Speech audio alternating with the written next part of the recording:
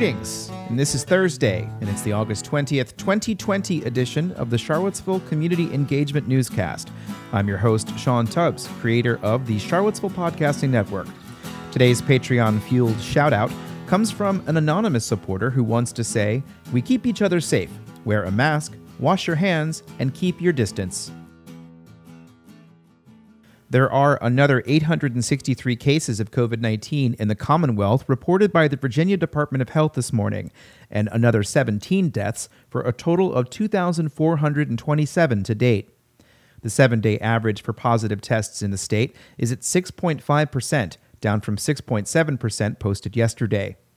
The Thomas Jefferson Health District added another 21 cases and still reports 43 deaths. Yesterday, that was downgraded from 44. Catherine Goodman, spokeswoman for the Thomas Jefferson Health District, told me that after further investigation of the fatality, the case was moved to another health district. The University of Lynchburg is on Alert Level 2, with 5 COVID-19 cases among its student population. That means it will be online only for the next week while closing down the dining halls to in-person eating. The school began its fall semester with in-person classes on August 12th. Now, 21 students are in quarantine and another 10 are in isolation. In an email to students, President Allison Morrison Shetler said that some of the cases have occurred between roommates. She implored students to maintain physical distancing and to keep distance from each other and to wear facial masks. And she said that if the school is to stay ahead of the virus and return to in-person classes, they would all need to do that. Eastern Mennonite University announced yesterday that they are delaying plans to open to in-person classes on August 25th after 4 student leaders tested positive for COVID-19. In a release, they've stated that other student leaders and resident life staff are in quarantine as a result.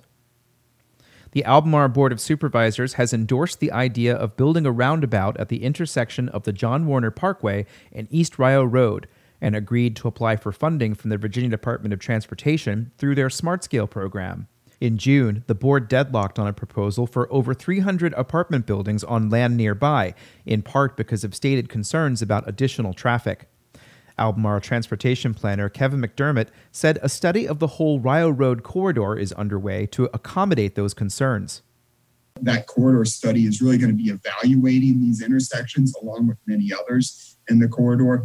And in reviewing this with our selected consultant on that project, we really looked at that John Warner Parkway roundabout as the only real option we have there to address the traffic problem. McDermott is also suggesting spending $2 million in local tax money to get design for this roundabout underway. SmartScale projects will be ranked according to a series of metrics, and those scores will be released in January. The Albemarle Board of Supervisors also voted to approve a special use permit to allow Scotts Ivy Exxon to expand from 3 service bays to 7. The Thomas Jefferson Planning District Commission will try again this evening to hold a meeting in August. Their first attempt 2 weeks ago failed to meet a quorum, in part because of large storms that hit the region that evening. Among the items on the agenda is a discussion of the rental and mortgage relief program that the TJPDC is administering. On Monday, one person told Charlottesville City Council of their concern over the way the project is being handled in Charlottesville and Albemarle, where a hotline goes to the United Way.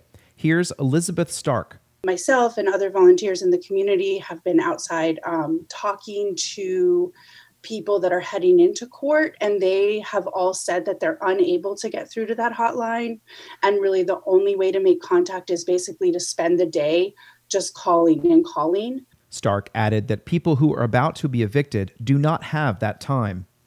TJPDC Executive Director Chip Boyles said the situation is known to him and that the problem is happening across the state. We're very much aware of the delays, and we are working not just with our local governments, but also the Virginia Department of Housing and Community Development, where the funding came from, is also working to try to help all of the localities with this problem.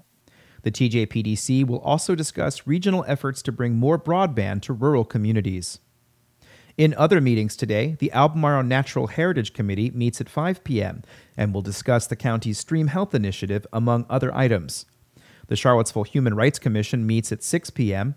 Among the items on the agenda are a discussion of the return of University of Virginia students to the area and the effect on community health. They will also prepare for their joint meeting with City Council, which is scheduled to take place on Tuesday at 3 p.m. The 5th and Avon Community Advisory Committee will meet virtually at 7 p.m. and will get an update on greenway planning as well as the future Biscuit Run County Park.